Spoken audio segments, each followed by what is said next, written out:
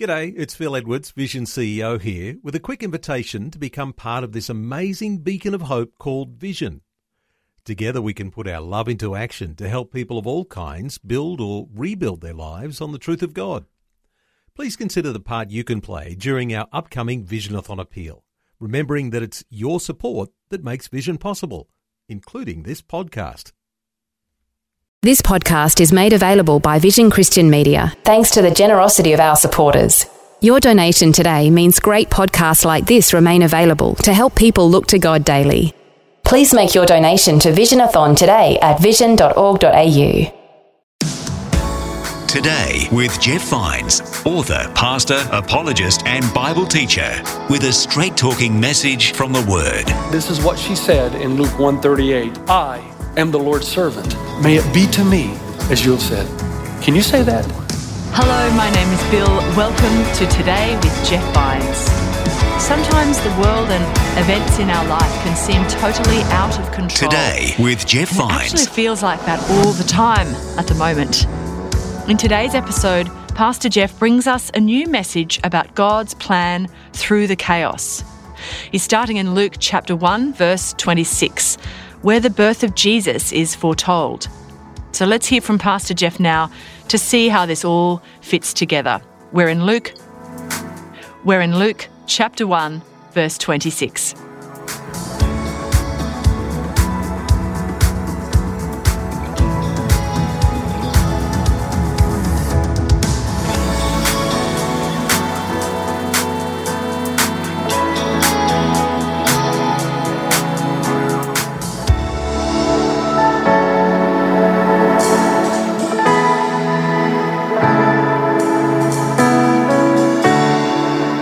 Turn with me to Luke chapter 1, verse 26.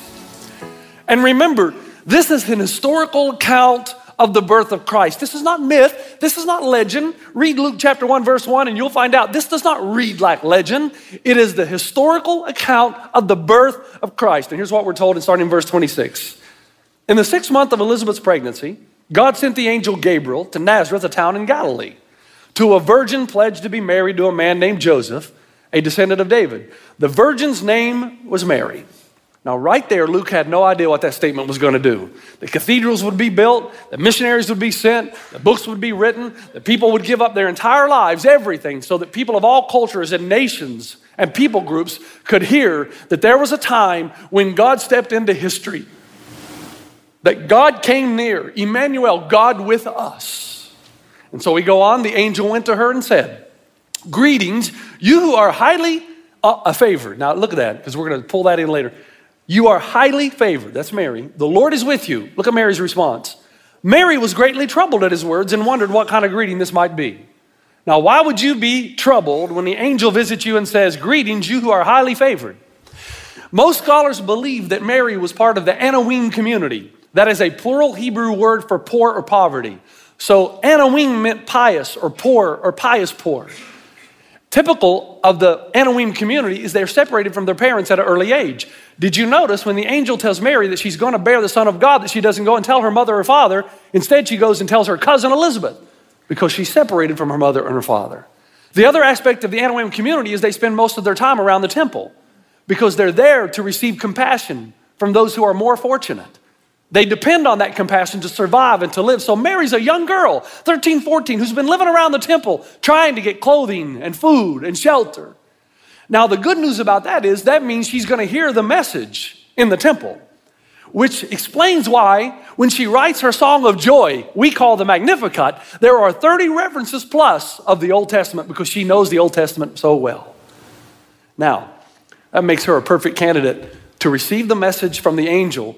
But when she receives the message, "You are highly favored," Mary was greatly troubled at his words and wondered what kind of the greeting this might be. Do you know why?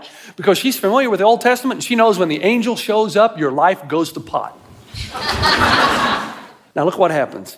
But the angel said to her, "Do not be afraid, Mary. You have found favor with God." Second time he's told her that. This is not judgment, this is favor.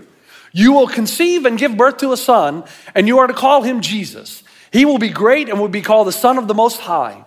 And the Lord God will give him the throne of his father David, and he will reign over Jacob's descendants forever. His kingdom will never end. How will this be?" Mary asked the angel. And she said, "Since I'm a virgin." Now, would you think that's a fair question?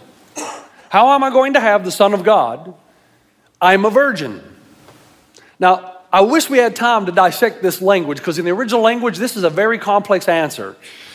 But even in its complexity, there's a simplicity to it. Because basically, the angel responds by saying this: well, the power of the Most High is going to overshadow you. And so the Holy One that will be born will be called the Son of God. Mary says, how can this be? Since I am a virgin. And the angel says, God is going to overshadow you. You're going to become pregnant and you're going to bear a child, and he will be called the Son of God. Now, how many in the room associate the name Jesus with Son of God? Okay, over 1/2 the world. Billions of people associate the name Jesus with Son of God. So there's a prediction and a prophecy that's already come true. Jesus' name is synonymous with Son of God. Amazing, isn't it? 2,000 years ago, and yet here we are. And then the Bible says, even Elizabeth, your relative, is going to have a child in her old age, and she who was said to be unable to conceive is in her 6th month, for no word from God will ever fail. So here's what the angel says. I know you're going to have a difficult time with this, Mary, but you know your cousin Elizabeth, who's said to be barren? Even now, she's in her 6th month of pregnancy, and when you see her next time, she's going to share with you about the child. And then the angel finishes by saying something extremely powerful. My word, basically, for no word of God will ever fail. In English, you could translate that by saying this: what I say goes in every situation, all of the time. Okay? So Mary, don't doubt, because the word of the Lord will never fail. What God says in every situation will never fail. Now, I tell you that, and I'm about to get a little crass here, but you're adults, you can take it, right?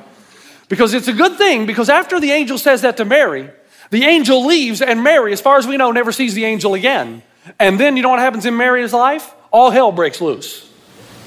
First of all, she's a teenage girl, pregnant with no answer except this: God is the Father.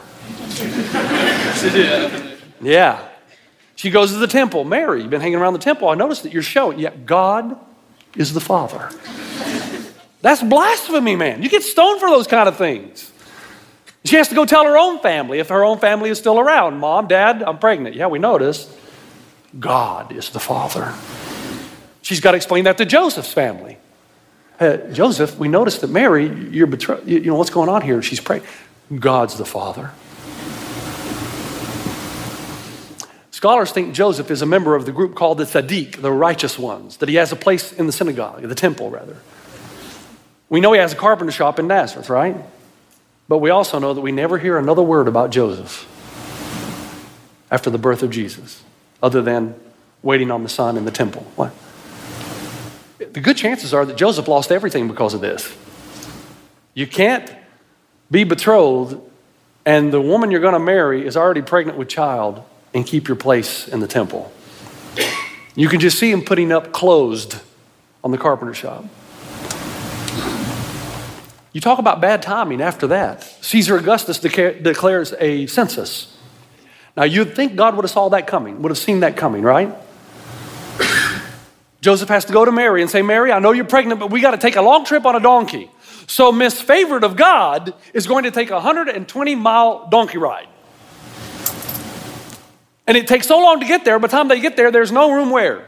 In the inn. And again, you think God would have seen that coming. Could God not call ahead and make a reservation for one night at the Holy Day Inn? It could have happened. And so Miss Favored, Miss I am bearing the Son of God, Miss His kingdom will reign forever, can't even get a bed for one night.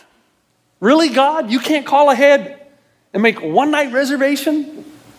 You could forgive Mary as her story continues to deteriorate if she would have said, God, this is your doing. Can you not help out a little bit? I mean, are you in control or are you not? Are you managing this whole situation or are you not? And then to make matters worse, Herod finds out about a rumor of a king. And then he wants his name to be forever. He wants his kingdom to last forever. So what does he do? He issues a decree that, if you're honest with yourself, overshadows the romance of the Christmas story.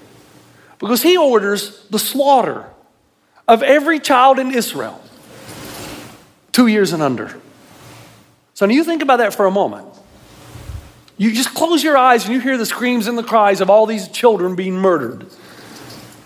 And you could forgive Mary if Mary stopped and thought, God, you saved my child's life, but you did nothing to save the other children. In fact, I'm the cause. This is the cause of the death of thousands of children 2 years and under. I mean, what about those parents? How are they going to connect the dots of their lives? How's it going to make any sense? And God, if you saved the life of my child, could you not have saved the lives of those children? And by the way, why didn't you just send an angel to kill Herod? Now that's the kind of God I want. A God who opens up a can on all evil and sin. Except my evil and sin. Right? And then Mary has to travel 200 miles. Running for her life and the life of her child to Egypt. And I could understand. She said, it doesn't make any sense. I mean, why does Mary have to go all through this? Now, I'm going to be crass for the second time. And don't misunderstand. You'll say, Pastor Jeff said some bad things, but I want you to hear me on this. You could forgive Mary if she said, God, you got me pregnant, man up. God up.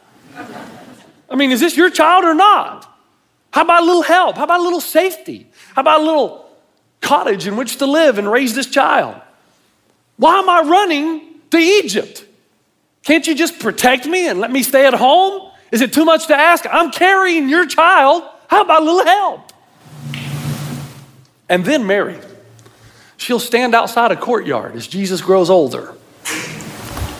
And she'll have great difficulty understanding him, but she knows the promise. She remembers it. His kingdom will last forever. He'll be Jesus, the Son of God.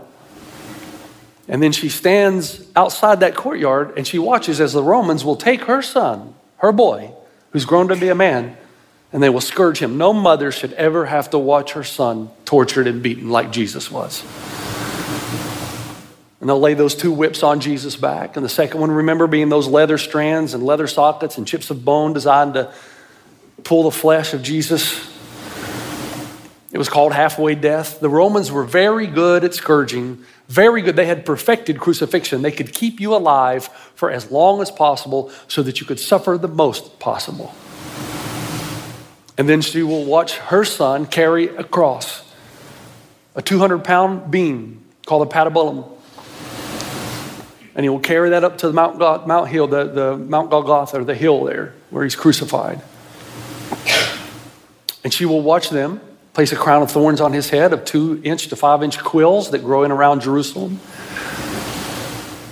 And she'll be following along, watching the pain and suffering of her son.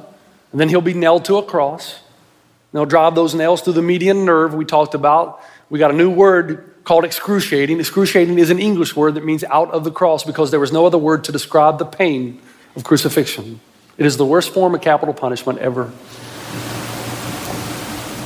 And then Jesus will be near death, and Mary will be at the foot of the cross, and Jesus will see his mother. And according to John chapter 19, Jesus will say, "Woman, here is your son." And to the disciple John, he will say, "Here is your mother." And the Bible tells us from that time on, this disciple took her into his home. Now, John was not the son of Jesus, the son of Mary, and Mary was not the mother of John. But Jesus, knowing that he's going to die, has concern for his mother and says, "John, would you take my mom into your house and take care of her?" Now, do you think there was a time in Mary's life, especially this time as she stood at the foot of the cross, that she'd be thinking of this? What on earth happened to his kingdom lasting forever? What a senseless, random, chaotic event that makes no sense to me whatsoever. What great purpose could this possibly have? How on earth is it possible to connect these dots with what the angel told me some 33 years ago? Do you think it's possible that Mary saw this whole crucifixion event as another random act of violence by the Romans with no purpose whatsoever? And of course, what's the answer to that? Yes. But in your mind, had God lost control? At any point? No. As a matter of fact, isn't it possible that all these dark dots that we thought were chaotic and random were actually all part of the plan and will of God to accomplish his greatest objective, the salvation, the reconciliation, the restoration, and eternal life for all who would call on the name of the Lord. But how do you know how that story ends? Because you've read the rest of it. Can I ask everybody in the room and anybody watching or listening, isn't it possible that what is happening to you right now in your life is not random? Will you just give me, for the sake of argument, the possibility that everything that is happening to you right now is not random, and that the real tree of Christmas is not the Christmas tree, but the cross? And as you stand back and wonder if the things that are happening to you are random, that you could look at it through the shadow of the cross, and every question that comes into your mind, you could answer it through that shadow. And if you did, would you not say something like this? Man, at the moment when it looked as though God was not involved to any degree, he was involved to the nth degree. When it looked least involved, he was most involved. When things looked most random, they were least random. When they looked least ordered, they were most ordered. When they looked least connected, they were most connected. When they looked least meaningful, they were most meaningful. When they looked least essential, they were most essential. William Cowper, who suffered more than any of us will ever dream, said that blind belief or unbelief is sure to err and scan his works in vain. God is his own interpreter, and he will make it plain. Isn't it interesting? Although I meandered through what Mary might have done, the reality is we don't read any of those words in the scripture. What we do read is that Mary probably knew what was about to happen, and yet this is what she said in Luke 1:38. I am the Lord's servant. May it be to me as you have said. Can you say that? I am the Lord's servant. May it be to me as you have said. I want to introduce you quickly to David Mariquin. I visited him in the hospital this past week. He's a new hero of mine. I went just to spend maybe 30 minutes with him. I ended up staying most of the morning. And I met his beautiful wife, Melissa. And I got to see some photos on the hospital wall of their two sons. David is quite incredible. He's one of those guys, one of those stories that most of you will never hear about or read about, who came in one of our outreach services. And he heard the preacher say that if you come to Christ, your entire past is forgiven no matter what you've done. Because your acceptance before God is not based on your past, but Christ's past and what he did on the cross. He could not run to be baptized fast enough. And he came on one of those Sundays when we had the pool, and he got baptized, changed his life forever. He came every day, every weekend right here with his Bible open, listening, praying, learning. David and his wife Melissa had a little boy by the name of Daniel. And Daniel lived for 19 days and died. So they got to hold little Daniel in their arms. David told me the story. It devastated him. And he asked for help from God to heal and to understand. And he says he had a dream where little Daniel was being carried up by the angels. And little Daniel said to the angels, "Are my parents okay?" And David just started crying. And he said, "Jeff, the Lord showed me that my son Daniel is going to be shown the wonders of the universe and to be in the presence of God." He ran a marathon not too long after the loss of Daniel. And he made shirts up so that everybody could see what he was running for, with a cross and words on the back of those shirts. And an excerpt from this reads like this: "God, we come to you in search of strength and endurance as we're about to take this journey in the name of our beloved son Daniel. May this journey help us reflect on not only ourselves, but on our love for you and our loved ones, so that we may cherish every day we have with each other." And he ran with that on the back of his shirt. And they came close to the end of the marathon. And it's very difficult when you hit a wall and you got to run a few more miles. And he heard some people over in the crowd saying, "Daniel is proud of you. Daniel is proud of you." And he said, "I got so much strength and energy at that point. I made it to the finish line."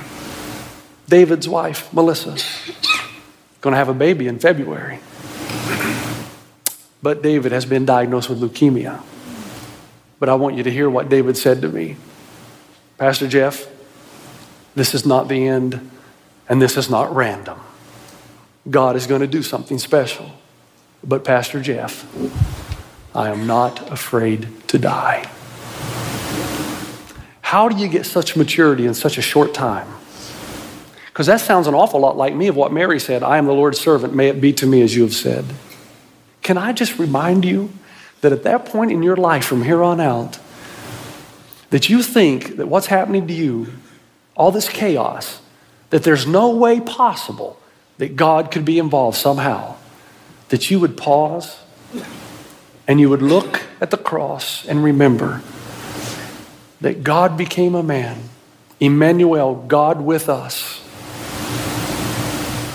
and he will walk with you through whatever chaotic situation he calls you to endure. And he will connect the dots so that one day, and it may not be till eternity, but one day you'll be able to look back and see, wow, when I thought God was least involved, he was most involved. So that when our job loss seems random and unredeemable, or our relational loss seems random and unredeemable, or our disease seems random and unredeemable, or our barrenness seems random and unredeemable, you will remember that Jesus came and that God is with us. And among all the chaos, God is able to make beauty and pattern and design. Mary said, I am the Lord's servant. May it be to me according to your word. Can you say that? 1, 2, 3. I am the Lord's servant. May it be to me according to your word. See, I think if I put the phrase up there, I am the Lord's servant, may he open the financial blessings and rain down on my life, that the passion and vigor with which you would have said that would have raised the roof off this building. But this is different, isn't it? Can we try one more time? 1, 2, 3. I am the Lord's servant. May it be to me according to your word. Now here's what I've learned in my life. This is the end of the sermon. This is what I've learned. Biblical faith, real faith, is not believing that God will move the way you want him to. Real faith, biblical faith, is believing in God when he doesn't move at all. Did you hear the difference between the two? Real faith, biblical faith, is not believing that God will move the way you want him to, but real faith, biblical faith, is believing in God when he doesn't move at all. And you're willing and able to believe that among all the chaos, God will bring beauty, pattern, and design. The real tree of Christmas is the cross that reminds us when all seems lost, all is won. Father, I thank you for the power of your word. I thank you for that in times when we just feel like we can't connect the dots, that we can make no sense, that life seems so random, that even in that, there is beauty and pattern, and there's design. That you are the God that steps into history. Past, present, future, you are here. Emmanuel, God with us. And I pray for those who are hurting, for those who feel like their life is so full of chaos, there can be no rhyme or reason or purpose, that you would step into their lives and you would open their eyes and you would comfort them and give them the ability to look through the shadow of the cross and to interpret everything they see through its power. A time when all seemed to be lost, random, chaotic. God, you were doing your best work to bring healing and restoration and eternity and goodwill and peace on earth to all mankind. In the name of your Son, Jesus, the Son of God, amen. Thanks for joining us on Today with Jeff Vines. And that wraps up this message, looking at God's plan through the chaos. And he does have a plan through it all, even if we don't see it. They're thinking there's no way possible, now it's too late, and then gives her a child. That's so like God. It is. There's something about God not wanting to share his glory with anybody. And sometimes it's when we've come to the end of ourselves and really given up total control, and we know the only way this can happen is God, that God steps in and delivers.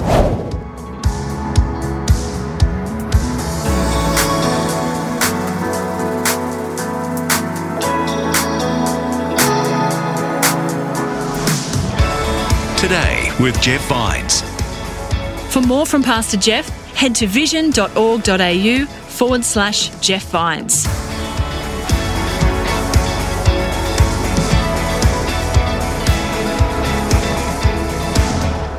Today with Jeff Vines.